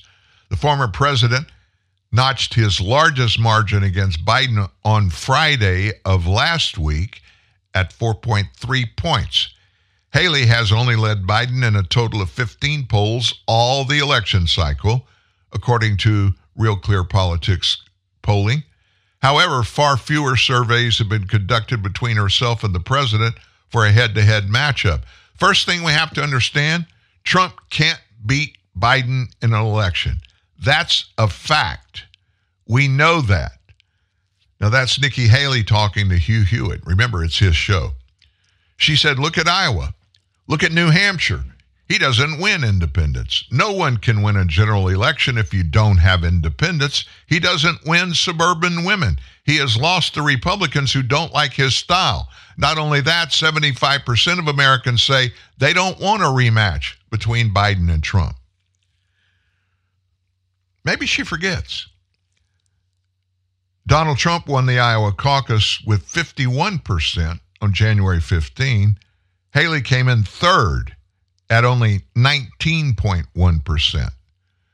Trump proceeded to secure New Hampshire's primary the following week, beating her 54-43. There in New Hampshire, Trump overwhelmingly secured the support from Republicans and conservatives. He also won over demographics that are crucial in any general election: suburban women, minorities, and youth voters. Nikki Haley frequently touts her 17-point lead over Biden on the campaign trail, but she's only secured this margin once, and it was in a Wall Street Journal poll conducted back in November. You look at all those general election polls, he doesn't beat Biden. You look at those same general election polls I'm in, I defeat Biden by up to 17. Do you know what that means? That's not just the presidency, that's the House, that's the Senate, that's governorships, yada, yada, yada. I would have liked to have heard that. Hugh Hewitt, he really normally gets down and gets in the faces of those who are spewing venom or lies in his interviews, but apparently he didn't do it to Nikki Haley. McKenna called the Wall Street Journal poll a ridiculous outlier. Haley hasn't seen a double-digit lead against Biden since, according to the Real Clear Politics survey compilations. It's Haley's job to make the very unlikely seem possible. That's Mark Weaver, who's a veteran Republican strategist. She's got to keep a straight face for doing it, which is the hard part. Haley got 3 other double-digit margins against Biden prior to the Wall Street Journal survey. Sense is led by anywhere from 1 to 8 points. But remember this, the next primary, where is it? South Carolina. It's just around the corner. And guess what the polls say there? Several of the polls in South Carolina, her former state, what do they say? She's 26 points behind Donald Trump. That's almost too much to overcome, if it isn't already impossible. And so everybody in the political business, they're shocked that she is still in the race. But she made it very clear, as long as I have money, I'm going to run. It's not her money. Remember, she got a bunch of money very publicly from Democrat mega donors that confronted her and said, look, we will support you for one reason and one reason only. We need you to beat Donald Trump. And of course, she said, yeah, write me the check. Now, put that in the context of if she won, for instance, what would happen? What would those Democrats expect from her? Pretty much anything they wanted. They'd be knocking on the White House door saying, hey, let us in. You remember those checks we wrote to you? It's time for the quid. That's the way politics works, doesn't it? So let's go overseas for a minute. You know, the Green New Deal stuff, that's our name. Alexandria Ocasio-Cortez wrote that bill, remember, right in the middle of her first term. Well, actually, right at the beginning. And she got credit for it, the Green New Deal. Not the new Green Deal, but the Green New Deal. Around the world, factions have signed into the climate change debacle, scam, whatever you want to call it. Germany has been one of the biggest countries en masse to sign into it. They shut down a bunch of their fossil fuel-driven coal plants. In fact, I think they've closed them all now, and they're going all green energy there. But they're in trouble. The German Green Party wants to moderate the European Green Party's stance on how long they want the country to use natural gas and coal amid the serious economic woes and political blowback that are happening there. This European Green Party wants to move up its timeline for getting to net zero emissions from 2050 to 2040. But, listen to this, the German Greens are advocating for a 2045 target date and seeking to cut out calls to end the use of natural gas by 2035 and oil by 2040. That's because the green energy deal isn't working out like they told everybody it would. The German Greens are part of Germany's governing coalition, which has seen its popularity go through the floor as the country's economy has performed poorly in the middle of a prolonged energy crisis. The 2045 target date is already a part of the German Greens platform, but the timelines for oil and gas phase-outs are points of contention between the German party and the wide European institution. Germany closed its last remaining nuclear plants in April last year, and they did so to complement its massive green energy spending blitz, even as the German economy was deteriorating, just like ours, as soaring energy costs undermined its industrial base. Industry, manufacturing, all of those kind of entities, they can't cost-effectively use only electricity. It's impossible to do. It may be possible in some future time, but we do not yet have the technology to do that. Yet, the left sycophants, along with Joe Biden and his ex-guy, John Kerry, Kerry was our green energy guru. He quit the gig a couple of weeks ago, and John Podesta took the job. They don't get it. They didn't plan. They didn't come up with a realistic timeline. And look what it's done to the auto industry. Look what it's done to millions of Americans that fell for the scam and are now riding around for as long as they can every day in their electric vehicles. And most of the time they're riding, they're watching their electricity meter dwindle, going down, down, and down, and they're screaming and crying, trying to find a charging place. And that's not a joke. That's what's happening. The meager economic outlook and energy crisis are also shaking up German politics. German farmers, they recently conducted a week-long wave of protest across the country, and they're protesting in response to the government's plan to cut crucial agricultural subsidies, to plug a massive budget gap, and to fund green initiatives. The Alternative for Germany, that's a name for the country's right-wing populist party, has seen its popularity more than double since the Russian invasion of Ukraine. About 80% of the German population aren't satisfied with the current governing coalition. More than half of the country wants elections before 2025, which is the current scheduled date. So much while stuff continues to be downstream of Germany's insane nuclear phase-out in the face of not only the energy crisis, but also the EU's own climate goals. German Greens, part of a deep, unpopular coalition government, want a longer fossil phase-down to keep nuclear offline. Now, I wonder why they are so anti-nuclear energy. You know, it's the cleanest form of energy of any kind, except maybe solar, which there'll never be enough solar to power the nation, Germany or any other nation. Why is nuclear such a big deal? I don't have the answer for you. The German Green Party, they don't even want to talk about it to the media. That story came from private individuals that happened to just get the skinny on it. You do your thing, and you do it well. Now, it's time to do it bigger. It's time for Shopify. Shopify makes it easy to set up your online store, expand into new sales channels, and bring your brand into the real world. Get everything you need to launch your business today with Shopify.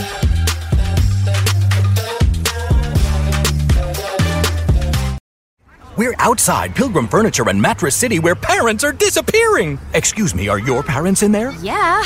They can't decide if they should take no interest for 60 months with no money down or an extra $100 off every $9.99 they spend. It's a tough choice. But they've been in there for 6 hours. I want dinner. Parents, if you're at Pilgrim, please make a decision.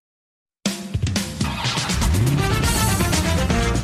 friend of mine said he wanted to talk to me about my Volvo. I told him, thank you, that's between me and my gynecologist. He said, no, your car, your Volvo 850 Turbo Sports Wagon. I said, oh, that. No, you can't drive it. Oh, I love my Volvo. Sure, it's safe, but gee, just because driving on the freeways of Southern California is the equivalent of playing bumper cars at the speed of light, what kind of reason is that? Volvos are still ultra-luxury imports, sleek and gorgeous and loaded to here, safe and sexy, and pardon me, I have to go hug my car now. Want safe and sexy? Viva la Volvo. Test drive a Volvo 850 at your Southern California Volvo dealer. Since when is safe sexy, another friend asked. Hey, I said, what decade are you living in? Uncertain about what you see and hear in mainstream media? Worried about getting the truth? No worries anymore. Get the truth, only the truth, at TNN, the Truth News Network. TruthNewsNet.org. I'm going to encourage you to do something. Find the Daily Caller's latest documentary. The title on it is Rigged. Rigged, R-I-G-G-E-D. It is available online, and I recommend that you go get it and you watch it. Why? Well, it exposes the radical tactics that brought America to the brink in the 2020 election. And supposedly it proves that it's not Republicans who have changed how they think about elections, but Democrats who have run off a cliff called extremism with only one goal in mind: to rig elections in perpetuity. Watch a few minutes of the corporate media. You'd think that Republicans have gone nuts. In the Trump era, it's said Republicans use every dirty trick in the book to suppress and restrict the vote. And there's constant talk of the Republican assault on voting rights and, of course, overall threats to the very foundation, democracy. Major companies often use their market power to reinforce the party line, whatever it is, as in the corporate protest over Georgia's voting reforms. Heck, not Governor of Georgia Stacey Abrams still insists her ill-fated campaign was a victim of a stolen election. But rigged, guess what it does? It exposes what Democrats really mean when they use this kind of language. Hans von Spakovsky, I can't even say his last name, Spakovsky. He's the head of the Heritage Foundation's Election Law Reform Initiative.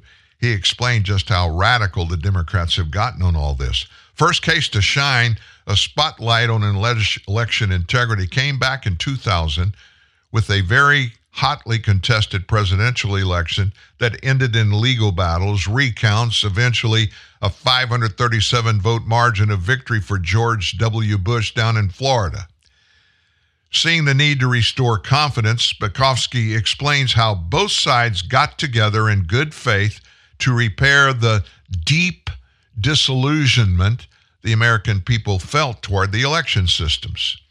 The 2004 Carter-Baker Commission put forward bipartisan recommendations for how to achieve these common sense reforms, how to maintain clean voter rolls, make sure people aren't registered in more than one state, ensure absentee ballots are handled with very secure means, etc. You know, the kind of things we didn't see in 2020 or 2022. Yet today, when Dems speak of voter suppression, what they really mean is anything that furthers their goals they once supported. Now they even seek to reverse them, their own goals. If you look at how Democrats now work to loosen up the rules around our elections, Josh Finley of the Texas Public Policy Foundation Election Protection Project explained the three main functions of Democrats' election policy. First, they want to create the widest universe of voters with pushes to lower age and citizenship requirements. Next, they want to create as many ballots as possible, flooding the country with mail-in and absentee ballots that require little identity verification, if any at all. And the ultimate goal, get ballots in ballot boxes, giving Americans nearly endless and effortless ways to vote. And then if you do it that much, you can forget about the reality and the validity of what's in those ballots, right? This documentary, we're told, proves the answer is a resounding no. Democrats used to agree with Republicans on the importance of election integrity. Now they do everything they can to undermine it. There's no way to trust a party that says they are cheating as they do everything in their power to make it easier to cheat. And it only makes matters worse when they attack anyone who opposes their efforts as the true danger to free and fair elections. There's only one party that poses a threat to democracy, and it's not the Republicans. You need to see this. Again, it's rigged. Go online and do a search for it, and just search things, say rigged documentary, and it'll pop up. There have been several such documentaries come out in the last year or two that are exposing, and everybody on the left, you know what they did? They immediately tagged anybody, especially public people that were out there, members of Congress, people in media. If you even question the integrity of the 2020 election, it started then. If you dare even think about saying that election or those elections weren't fair, you're an election denier. And what does that mean? You can't be listened. Nobody can listen to you because you're one of those people that don't deserve to be in any position of power or authority where anybody expects you to tell them something they need to hear. Meanwhile, one Republican mega donor, this is really upsetting for the Nikki Haley campaign. He expresses doubt in Nikki's ability to win. Now, that's no big deal. A lot of people say that, right? But this one comes after he has spent millions of dollars supporting her. Ken Griffin, a billionaire GOP mega donor, and he's the CEO of Citadel. He praised Haley's merits as a candidate during a CNBC interview on Tuesday. But he said he doesn't know, though, that at this moment there's going to get her where she needs to get to in South Carolina and thereafter. His comments on Haley's presidential prospects coincided with an announcement that he had given $5 million to the pro-Haley super PAC SFA fund in December last year, and last month in this year, January. $5 million. Griffin publicly mulled supporting Haley for months leading up to the January primary elections. The hedge fund manager called Haley a rock star back in October last year, citing her experience and her momentum. Griffin praised her foreign policy credentials in November, saying they're what we need right now. Griffin made his donations before the Iowa caucus and the New Hampshire primary. Haley lost both of those, by the way, in case you forgot. Griffin may not be the only major Haley donor to have become pessimistic about her chances after her losses in those first two elections. Ed McMullen, a fundraiser for the Trump campaign, claims dozens of donors that supported Ron DeSantis and Haley have been contacting the Trump campaign and offering support. Some deep-pocketed donors are still confident in Haley, however. Stanley Druckenmiller, Henry Kravis, Ken Lagone, and Cliff Asness, four Wall Street billionaires, co-hosted a fundraiser for Haley on Tuesday of this week. Langone previously said that supporting Haley if she didn't get traction in New Hampshire would be foolish. If she doesn't get traction there, you don't throw money down a rat hole. While some donors are sticking around, Haley's primary support remains well under Donald Trump's, according to 538's average of polling. Haley trails Donald Trump by more than 30 points in her home state of South Carolina, for instance. You live by the polls. What did they say? You live by the polls, you die by the polls. That may be what's going on right now. Under Joe Biden, Americans are just flat suffering for a lot of reasons, on a lot of levels, in a lot of areas. I mean, think about it. Food is still off the chart expensive. It's so bad in the industry in items that grocery stores sell where, you know, it includes a bunch of different things like a loaf of bread, a bunch of different pieces of bread, and other things like that. Bread companies, an example, they immediately went to making the bread pieces smaller, leaving the price the same, but making them smaller. And then they started not only making them smaller, started making them more expensive. Gasoline. Joe in a speech, he said the price of gas is way down now. It's not. It's not even close to it. We're still paying $1.25 more than we paid the day he was elected. And we gave you the job numbers that they came out with this morning. They're bogus. We get a little footnote at the end of December, and it says, oh, by the way, the U.S. government has withdrawn 749,000 of the so-called new jobs they created in 2023. How do you miss by 749,000? How's that possible? That's 1/4 of the numbers they reported on for the whole year. And everybody was, we're not having inflation. We're not having recession. I'm Joe Biden, and I've fixed everything. But now you add to that our illegal immigration problem, folks. Just those two things alone. Forget about our overseas stuff. Forget about our military being feckless. Can't even get people to join the military now. Pending, not maybe, but pending wars on several fronts. What in the heck would we do if somebody went after us right now in an all-out war? We had to get into it. Our military is as bad off as I remember it in my lifetime. But back to the southern border. 10,000 illegals are pouring into our country every day. And Biden is releasing 85% of them into the country. Think about that. That's 8,500 a day are disappearing into the landscape of the U.S. Who are they? What are they here for? What's in their rearview mirror? What brought them here? What are they doing right now? And what are their plans? This is a historic flood of illegals. It's in addition to an untold number of others who have even evaded Border Patrol agents altogether and are just somewhere unknown. Illegals we don't even know about.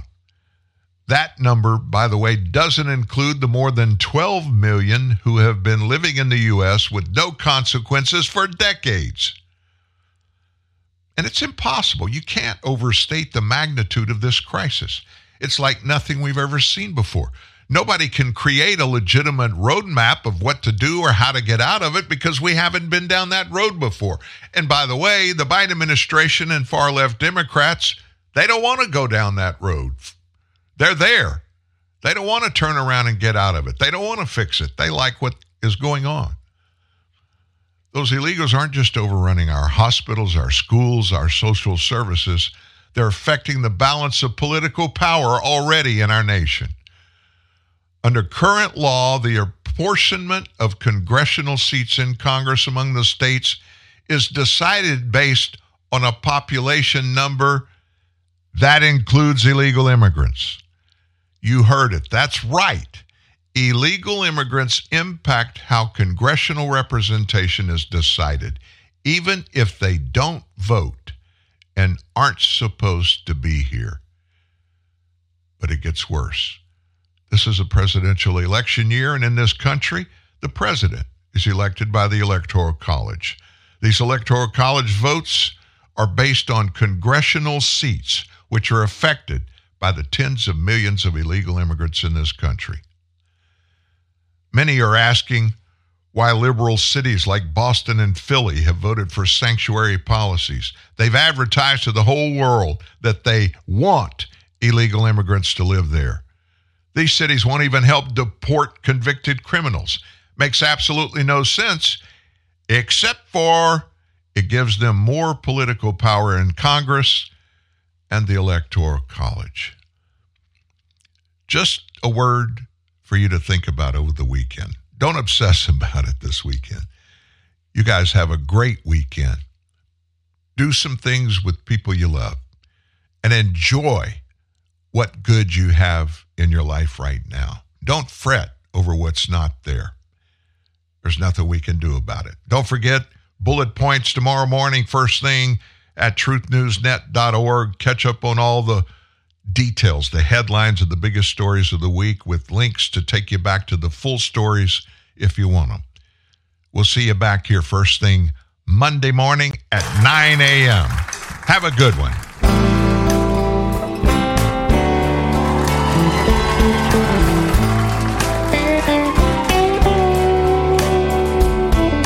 Stayed in bed all morning just to pass the time.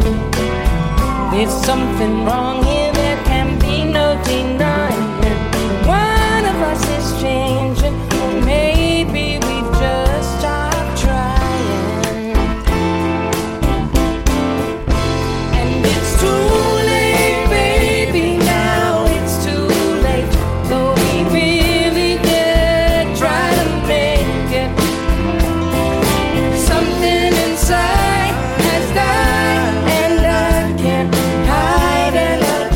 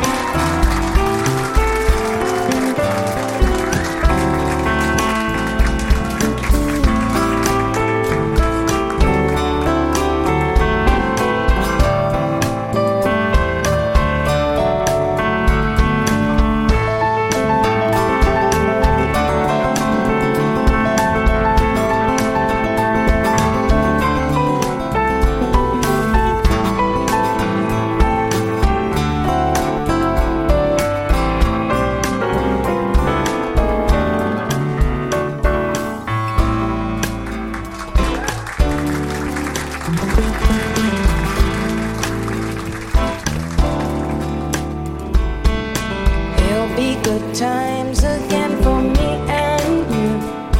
But we just can't stay together, don't you feel it too? Still I'm glad for what we had and how I once loved you. But it's too late, baby, now it's too late. Though we really did try to make it. Something inside has died and I can't hide and I just can't fake it. Oh,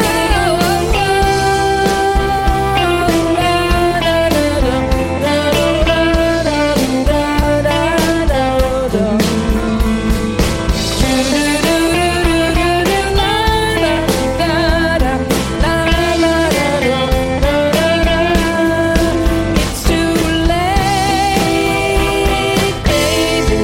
It's too late. Oh, now, darling, it's too late.